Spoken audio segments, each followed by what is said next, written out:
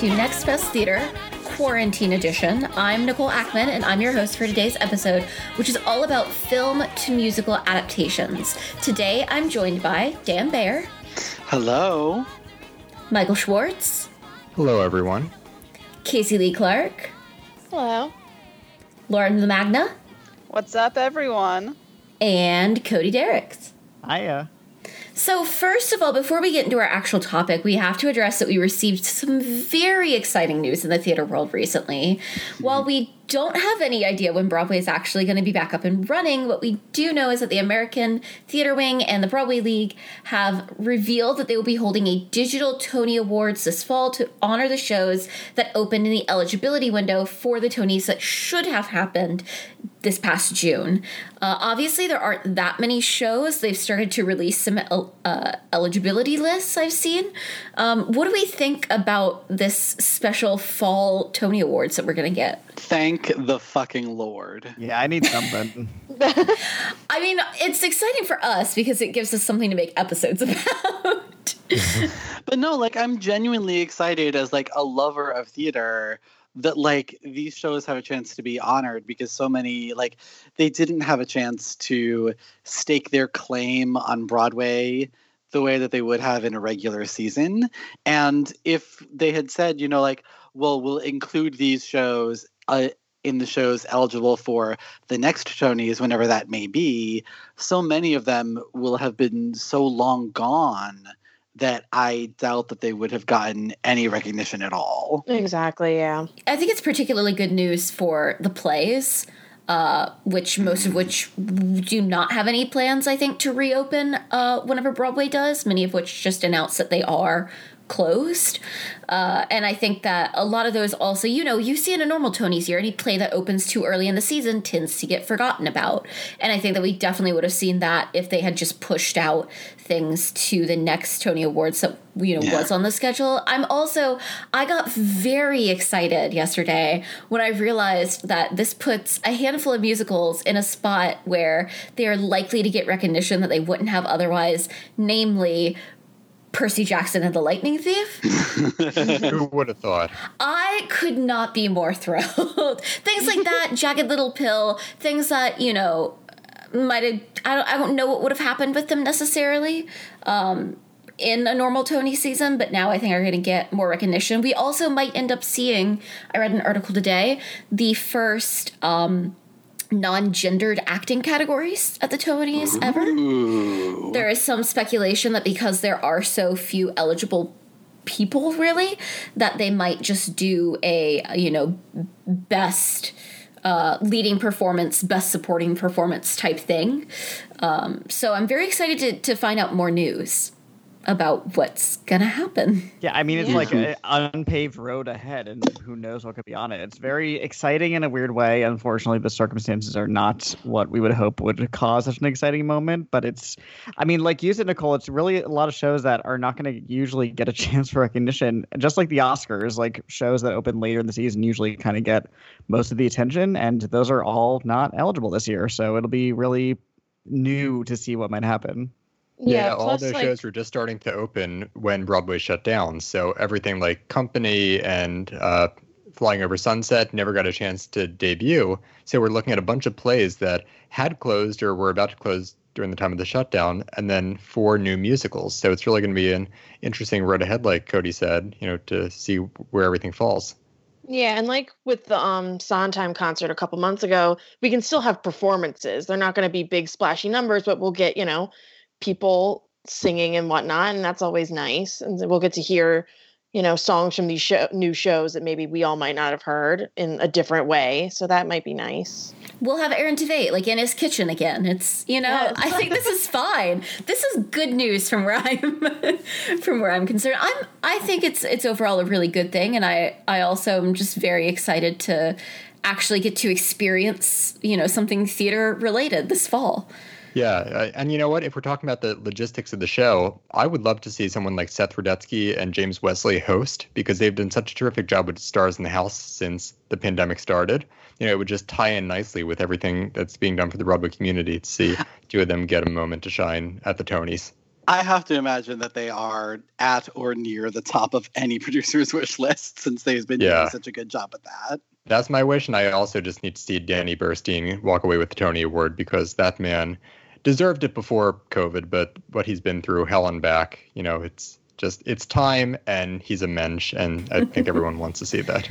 Awesome. Well, speaking of some of those shows that are eligible, that are based on films, today's topic is screen-to-stage musicals, or musicals that are based on movies. We talk a lot about movies based on musicals, but I don't think that the opposite phenomenon gets discussed as much. And there's so many examples of musicals that are based on movies, just as there's a lot of musicals that are based on books, like Phantom of the Opera, for example. Some popular musicals based on films include Heathers, Once, Waitress, Kinky Boots, The Band's Visit, and Legally Blonde. And of course, there's some that were, running whenever Broadway shut down, like The Lion King, Beetlejuice, Mean Girls, Frozen, Aladdin, Moulin Rouge, and I believe the not yet opened but already in previews, Mrs. Doubtfire. It's not exactly a new phenomenon either. I think a lot of times people talk about these musicals based on films as though it's something that's cropped up in the past 10 years. But you've got, Mari Yeston's 9 is based on Fellini's 8.5, or Bergman's Smiles of a Summer Night was the inspiration for A Little Night Music. Sometimes a musical is very lucky and it becomes a well-known property that people are more familiar with it than the film that it's based on, like Kinky Boots. And sometimes these musicals have to try to stand up to the very well-known film that is their basis, like Moulin Rouge or Mean Girls. And of course, you can't talk about this without talking about Disney Theatrical, because they're one of the biggest presences on Broadway, one of the biggest moneymakers on Broadway, and with a few exceptions, all of their work are film-to-stage adaptations. And so, of course, they have shows like The Lion King, Aladdin, The Little Mermaid, Beauty and the Beast, and Mary Poppins, but they're also currently working, supposedly, on adaptations of Hercules, The Jungle Book, The Princess Bride, Alice in Wonderland, Bedknobs and Broomsticks, and Father of the Bride. Some of those I did not know until I was researching this art for this podcast, and I was like, Father of the Bride? Yeah. Because that is such a Disney classic. But I can see it. Like, I can totally see it. I kind of see it. I can see, Danny Burstein winning his third Tony for that. Okay, and I need Dan Bayer to play the Martin Short role in that. Oh. It's only been my dream since I was a little boy. Oh, I love that. Well, I wanted to kind of open the floor on this episode and give everyone the chance to talk about their favorite and their least favorite screen-to-stage musicals. We're all a family here. If anyone's favorite is someone else's least favorite, we're gonna be fine. And what you guys think? That's what you think. Well, we're gonna be fine on air. Afterwards, what you do is out of my control. And we also can talk a bit about what we think makes a film-to-stage adaptation succeed or fail, because I think that you can typically point to some specific things that are shared amongst good ones and amongst bad ones. So if you guys want to start just by sharing your favorite one that you want to talk about today, why don't we start with Michael Schwartz? Yeah, so one that I think works really well, I don't want to say it's better than the movie, but it serves the movie incredibly well, is one of my early favorites, and it is a nostalgic favorite to this day. The big 2001 blockbuster, The Producers, I think, has that Mel Brooks score that he wrote with Glenn Kelly, I think his name was, his collaborator on that. But what he did in turning his own Oscar-winning screenplay and film that he directed into a big Broadway smash, changing some elements around, but really making it fit the stage, expanding it beyond 90 minutes and, adding more layers into that plot. I think it's stood the test of time for good reason, because it just, continues to be as irreverent and hilarious nearly 20 years later. But by, giving us Nathan Lane as Max Bialystock and Matthew Broderick as Leo Bloom, you create this amazing Broadway pairing for the ages. And it's just zany comedy in musical comedy, musical comedy, two of the greatest words put together to create, this amazing sensation. The Producers is one of my favorite films, so it would be hard to top that as a property. But seeing what he and Susan Stroman and Thomas Mann did with the Broadway musical, I love it and think it, is the gold standard for an adaptation from film to stage. Yeah, I had a feeling that was going to be yours, Michael. Yeah, I didn't even bother putting it anywhere in this. Yeah. Yeah. I love that show as well. That show has a lot to answer for, and if it wasn't as good as it was, I would probably hate it. But it's such a delight. It says a lot how the helium began to deflate from the balloon after Nathan Lane and Matthew Broderick left. But the two of them, it was like lightning in a bottle combined with that score and that book and that moment in time, sort of post 9/11, people were looking for a big pick-me-up. And, to look at how you expand again this 90-minute film into 2.5-hour Broadway extravaganza, it's not pitch perfect every single moment, but it works as a whole, and I love it and have a very nostalgic spot for it. It's kind of mystifying to me how that works so well, but Young Frankenstein doesn't. We'll be talking about that later. Good. Oh man. All right. Well, let's keep talking about good ones. Casey, do you want to share yours? Yeah, of course. Well, I wouldn't be a Baltimore girl if I didn't bring up Hairspray. Yes. Yay! I am also a big fan of the original John Waters film. I have some special connections to that and him. But I think the musical takes that and makes it not just more accessible, but also a lot more fun. It's got great musical numbers, a great cast. It's done regionally a lot. But its original cast, I think, is so great. Of course, Harvey Fierstein, obviously. It's just a big, fun musical with a lot of heart, with something to say that, it's one of those where I always think, I'm like, all right, I think I'm over it. And then I'll see a production of it or hear it. And I can't help but love it. Literally one of the catchiest scores ever written for a musical. Oh, yeah. Also, every song is gold. Mark Shaman and I Scott also Whitman. I really think that's such an improvement over the movie it's based on too, which is fine, but nothing spectacular in my opinion. And the musical really expands it into something oh, this is really doing something here. Yeah, I agree. It's one of those few musicals that does surpass the film. And again, like The Producers, becomes its own thing, but sort of goes above and beyond in that way and saying, this is now the definitive Hairspray that we think of when we think of that property. Yeah, and I think it evokes, the idea of the reason of musicals is when something's so exciting that you have to sing about it. When watching the original film, there's so many moments where you're just like, oh, I just want them to break into a musical number. Like when Edna gets her makeover and she literally says, welcome to the 60s. I'm just I just want the number. It completely evokes everything that a movie to stage musical should be. Now, has anyone here, did they see the movie before the show? Because I know so many people have gone to the movie after seeing the show. Oh, I saw it before.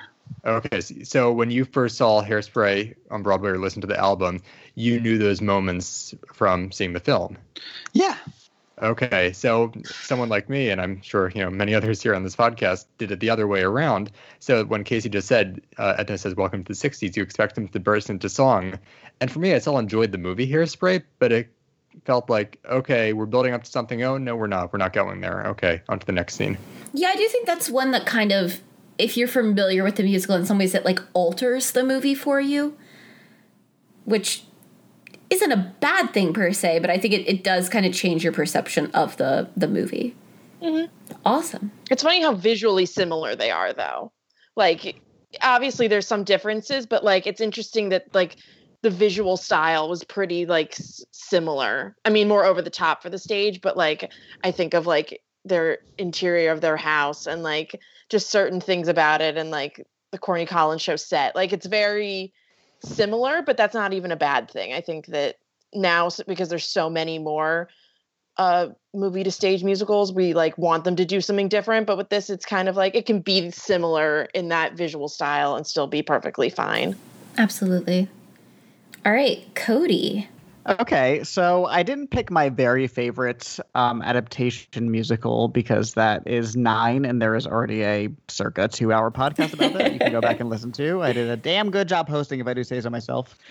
I picked a show that I think takes what the movie is going for and translates it to the different medium stage really admirably for a movie that's really grounded in the medium of film, and that's Billy Elliot.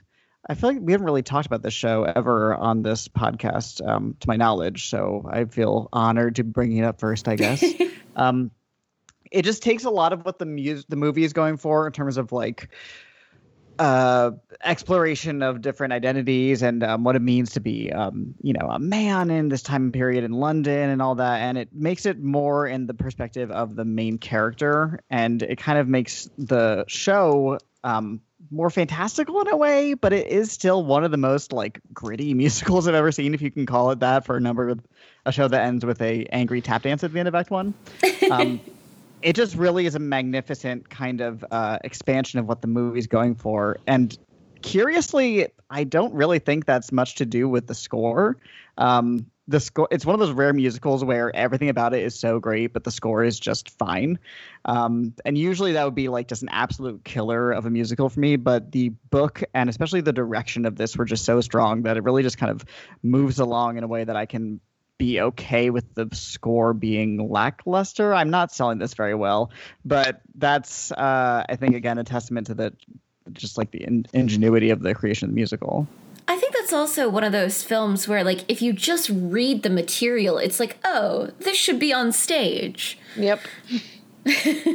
Oh, Cody, I couldn't not disagree more. Ooh, our first disagreement. Give me a second to work out that triple negative. Okay. No, I could not.